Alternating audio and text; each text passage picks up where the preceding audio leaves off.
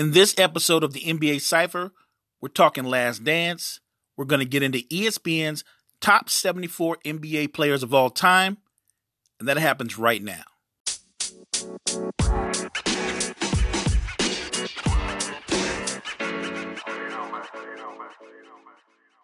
So Howard Smith, H, as I like to call him, and I were having a conversation. We were talking Last Dance, and we were talking, has the perception of Scottie Pippen changed? And I said it shouldn't. What you should know is he is one of the greatest players to ever play the game.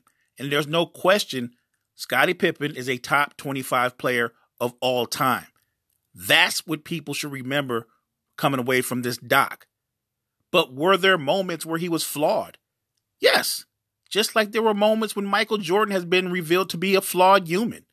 He's made some mistakes. He said some things I'm sure he regrets. Scottie Pippen, before the season started, that last season, 97-98, held out, waited to the last minute, waited till the season started to get his surgery done because he was unhappy with his contract. That's a decision Scottie made. In his own words, I'm not going to mess up my summer. That was what Scottie said. Then we got into the discussion of the playoff game versus the Knicks, 1.8 seconds left. Scottie did not want to go back in because the play was not drawn up for him.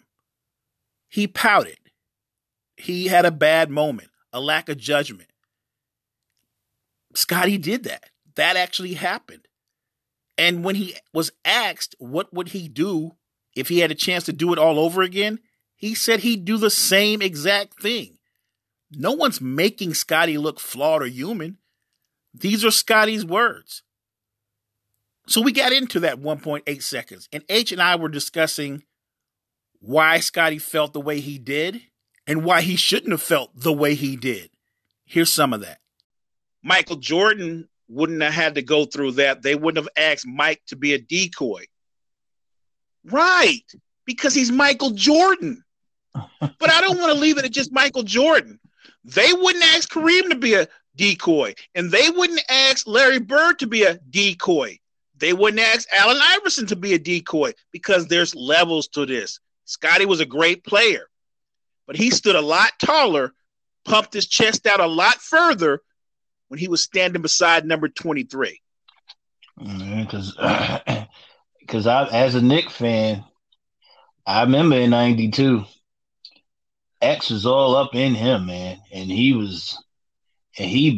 folded like a cheap tent, man. Them first 6 games of this series, I don't care what nobody say. Which also reminds me of something. So I heard an interview where Charles Barkley basically said, "Well, Michael Jordan did selective prosecution or something to that extent," and I guess the implication was Jordan only stepped to people he thought he could beat up, whereas you heard from his teammates that actually wasn't the case. I'm not a Michael Jordan guy. You and I have talked about this. We both rooted against Michael Jordan. I know I did for almost all of his career. I can point out the 4 times I rooted for him. I rooted for him against the Pistons. I rooted for him when he was on the Dream Team. And I rooted for him both times they played the Utah Jazz. Any other time that man played, he was my enemy. Yeah. But to try and say he was fake tough or he knew who not to step to, I think that's false. One, name me a time that every time there was an intense moment in a series, who was the first person to go nose to nose with anybody in any series? It wasn't Pippen. It wasn't Horace Grant or any of the other guys. It was Jordan. When Rodman shoved Pippen out of bounds, who got in his grill and shoved him? That would be Michael Jordan. When Xavier McDaniels was routinely punking Scottie, elbowing him, pushing him, shoving him, who got an X face and stepped up? That was Michael Jordan. There's no fake toughness in him. Now, I'm not saying Michael Jordan is Rick Mahorn or Charles Oakley, but the idea that he was one of those 1980s phony bullies where he only picked on the small or the weak, I don't think so. I believe this about Michael Jordan. I think Michael Jordan was an equal opportunity jackass, but he was that way with everybody. Your thoughts? I mean, I think he's just one of them guys that just was willing to do it. He was willing to go for that extra mile just to win, man. And what it and what amazes me, and what's the reason that I have him over as the greatest of all time. I mean, you can make an argument for Kareem, or you can make an argument for Magic. But to me, in my view, that what separates him from all them others. I mean, not to be putting down that the Chicago Bulls, but look at that roster that he won. Not one three-peat, two three-peat. Look at the cast of characters that he had on there. I mean,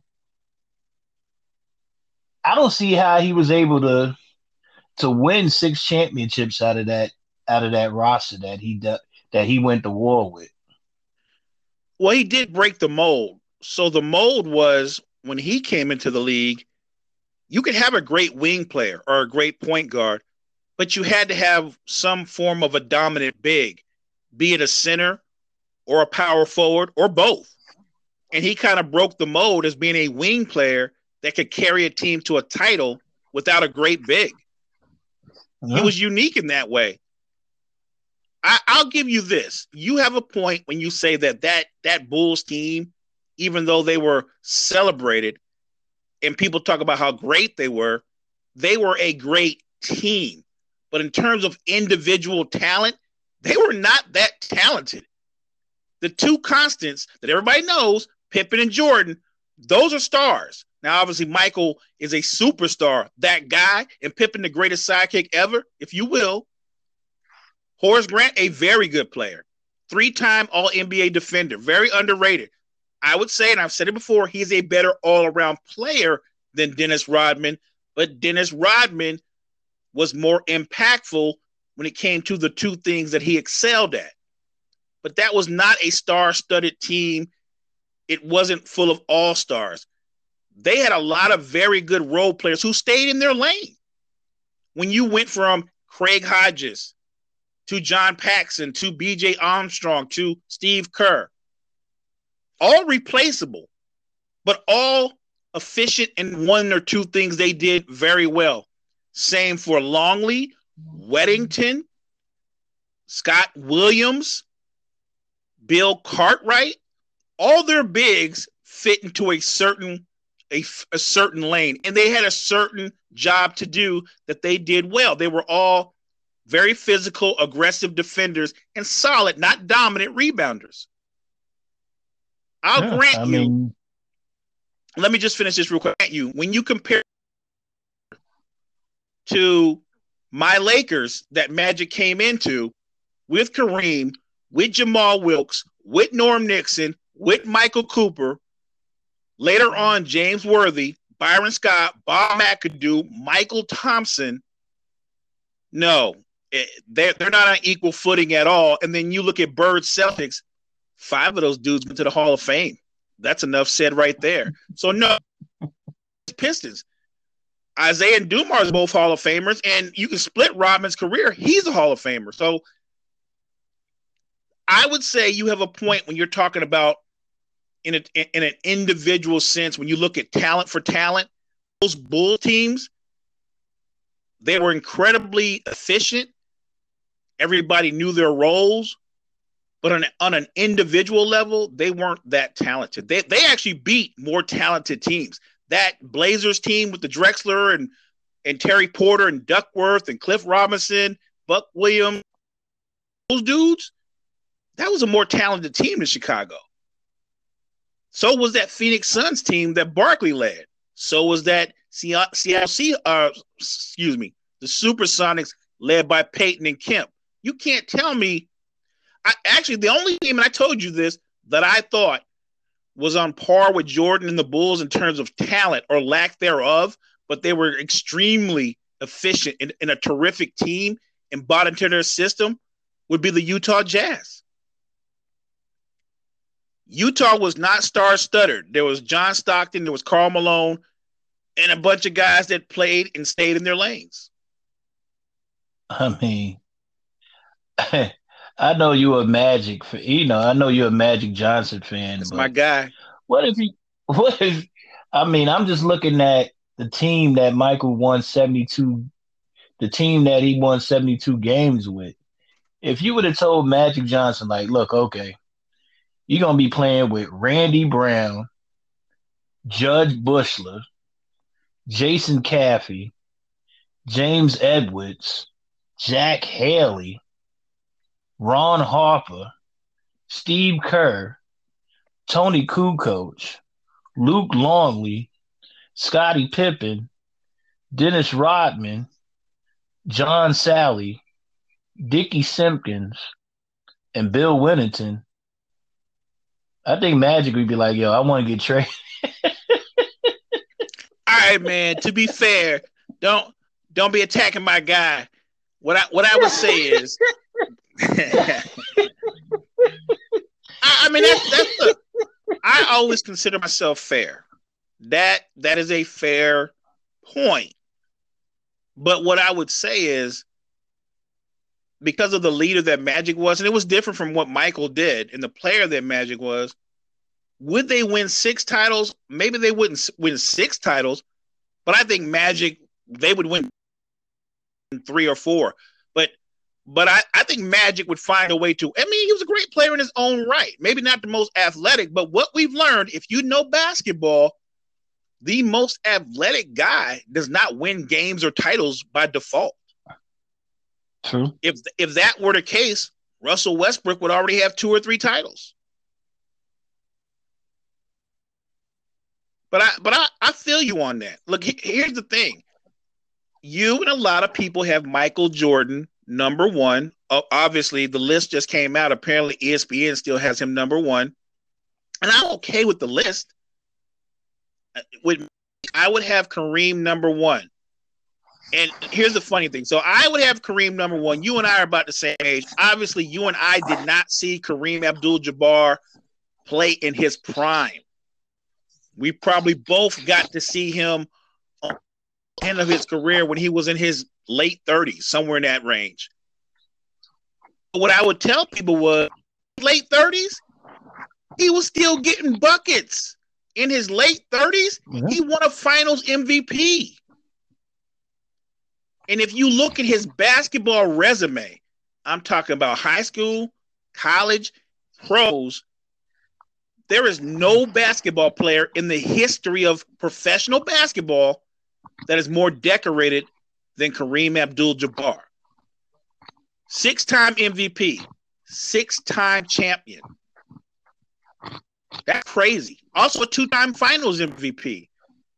He even made the defensive team 11 times. A lot of people wouldn't know that about Kareem because you think of buckets.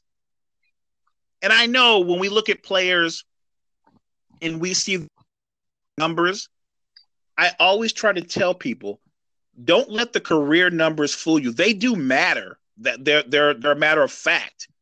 But a lot of players played late into their careers where they're no longer in their prime, so their numbers drop.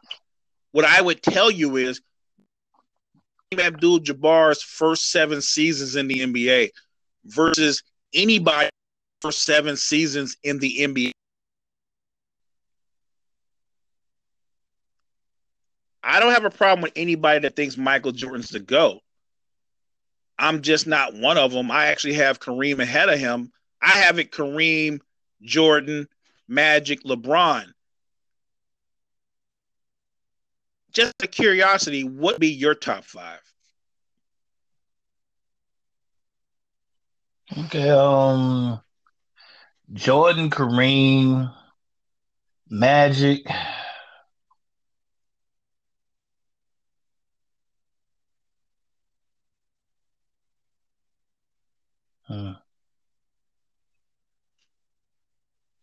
So you can't.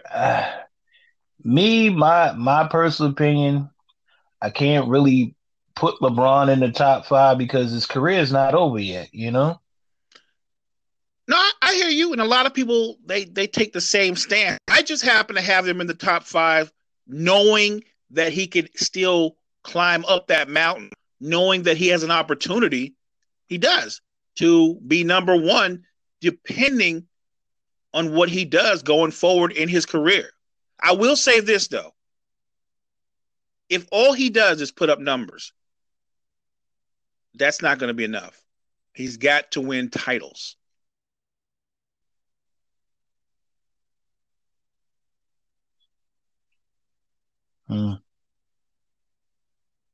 So when you saw ESPN's, we'll just do top 10 because you and I talked before the show about the top 74, which there's some really, I don't know how they come up with their rankings, but it's really bad. Some of them make no sense at all. But one that stood out to me was this. They have Scottie Pippen ranked 21st all time. And I thought that was kind of odd because they've done this before. They've done it like every year or every other year. And I think they had Scottie Pippen at 25 or 30. I'm just interested in how he got elevated like 10 or 11. You know, how did he elevate? It's not like he could add to his career or his career has changed. I don't think you can be the 21st best player in the history of the NBA and you've never won at least one regular season MVP, at least one. I'll grant you this: season's MVP. Tell me you won a Finals MVP, at least one, and he hasn't done either. I don't understand how I don't understand how he got elevated the way he did. He is a great player, but he's not an alpha. He's not a number 1 option. He was a number 1 option on a team that they scored by committee one season. A lot of people talk about that 1 year, and a lot of people misremember history, and they go, well, they were one play away from going to the finals. They were one bad call away from going to the conference finals, not the finals. And somebody said, well, he led them in blocks and rebounds. No, he didn't. He led them in points, in steals, and assists. Horace Grant led them in blocks and rebounds.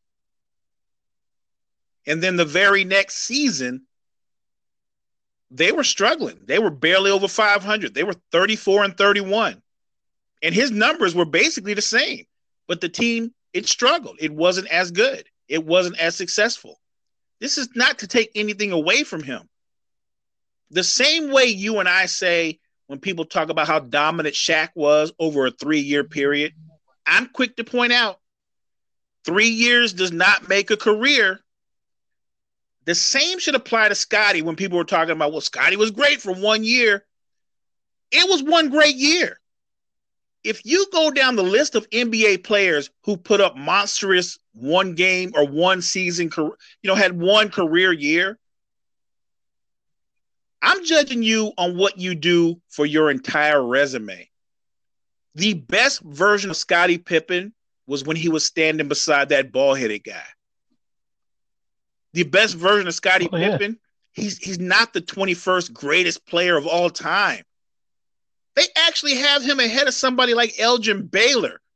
Are you serious? Dwayne Wade. And nobody would debate. I told you this. I think we agree. Scottie Pippen might be, I think he's one of the 3 greatest perimeter defenders of all time, one of the 5 greatest defenders, period, of all time. But as a number 1 option, he wasn't Wade's equal. He didn't put a team on his back and carry it to finals title. And if we're keeping it all the way 100, Dwayne Wade was on the verge of winning a 2nd finals MVP if he had got a little bit of help from his sidekick who chose not to show up in 2011. We all know that. Dirk won finals MVP, but the best player in that finals, that was Dwayne Wade. Mm-hmm. And let me ask you this too. This is fresh in my mind. when you look at the top 10, Pippen aside being ranked a lot higher than he should be, when you look at the top 10, what do you feel about Kobe and Shaq being 10 and 9?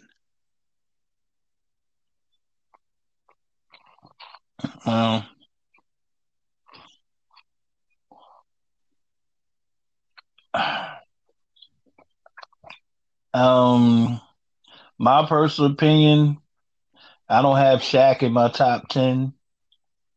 And maybe you can make a case of Kobe being 9 or 10. You're going to get put on the next Shaqtin' a Fool.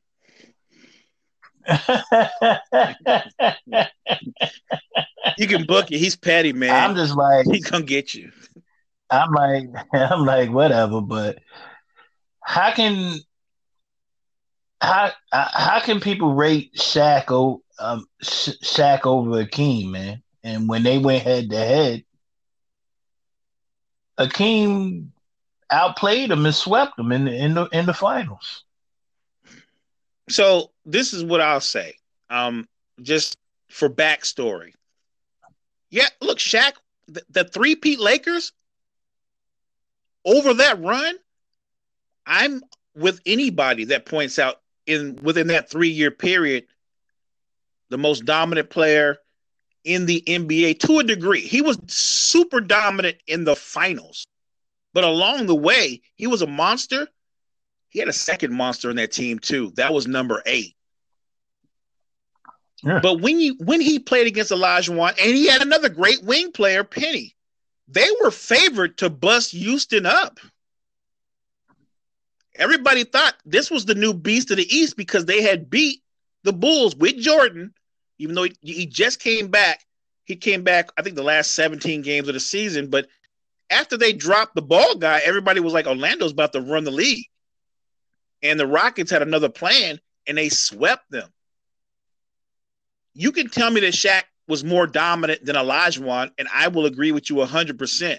I'm also going to retort and tell you that Olajuwon was a better player than Shaq. He was a more skilled player. He was as impactful because defensively, it wasn't close.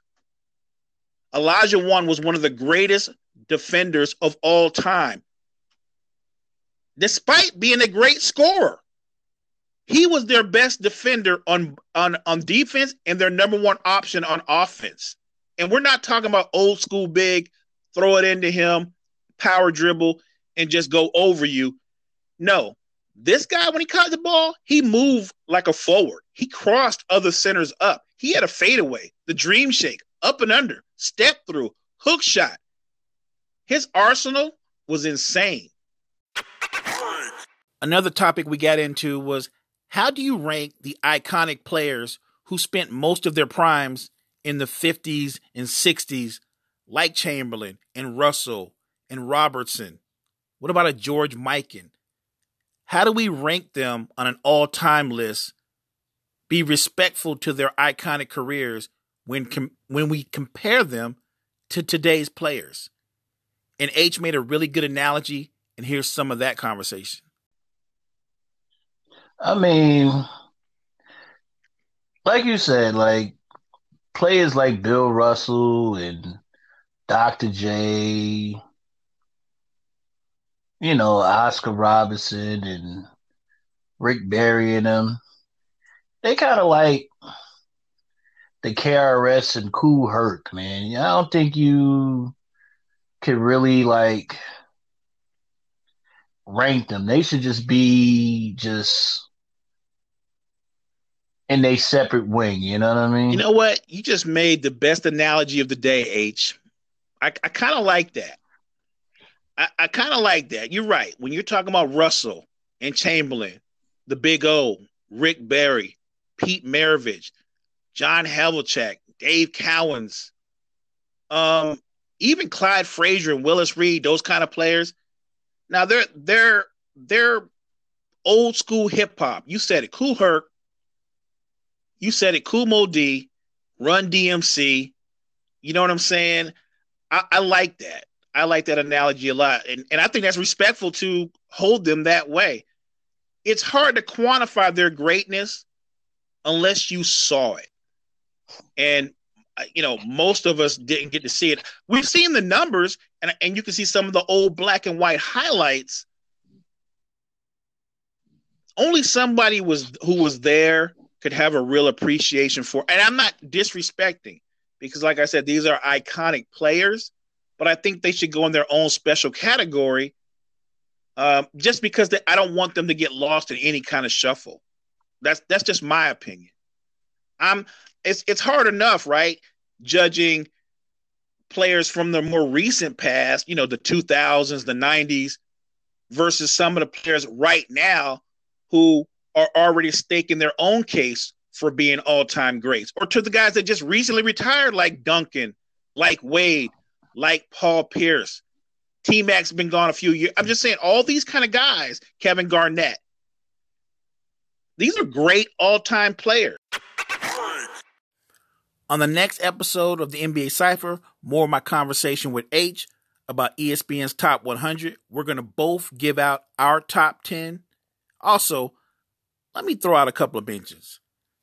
Isaiah Thomas at number 31 is criminal. He should be ranked ahead of Nash, Iverson, Stockton, and Giannis. Matter of fact, when you hear my top 10, you're going to be shocked. Another thing, Clyde Drexler at number 57, that's too far down. I would have Clyde Drexler ahead of Reggie Miller at 49. Reggie Miller, better shooter. Clyde Drexler, better player. Karl Malone at 17, I'm good with. I think Scottie Pippen at 21 is a little bit high. We're going to get into all those things. Also, we're going to do our iconic top 10. We're talking about the players who spent their primes, 50s, 60s, early 70s. We're going to get into all that on the next episode of The Cypher.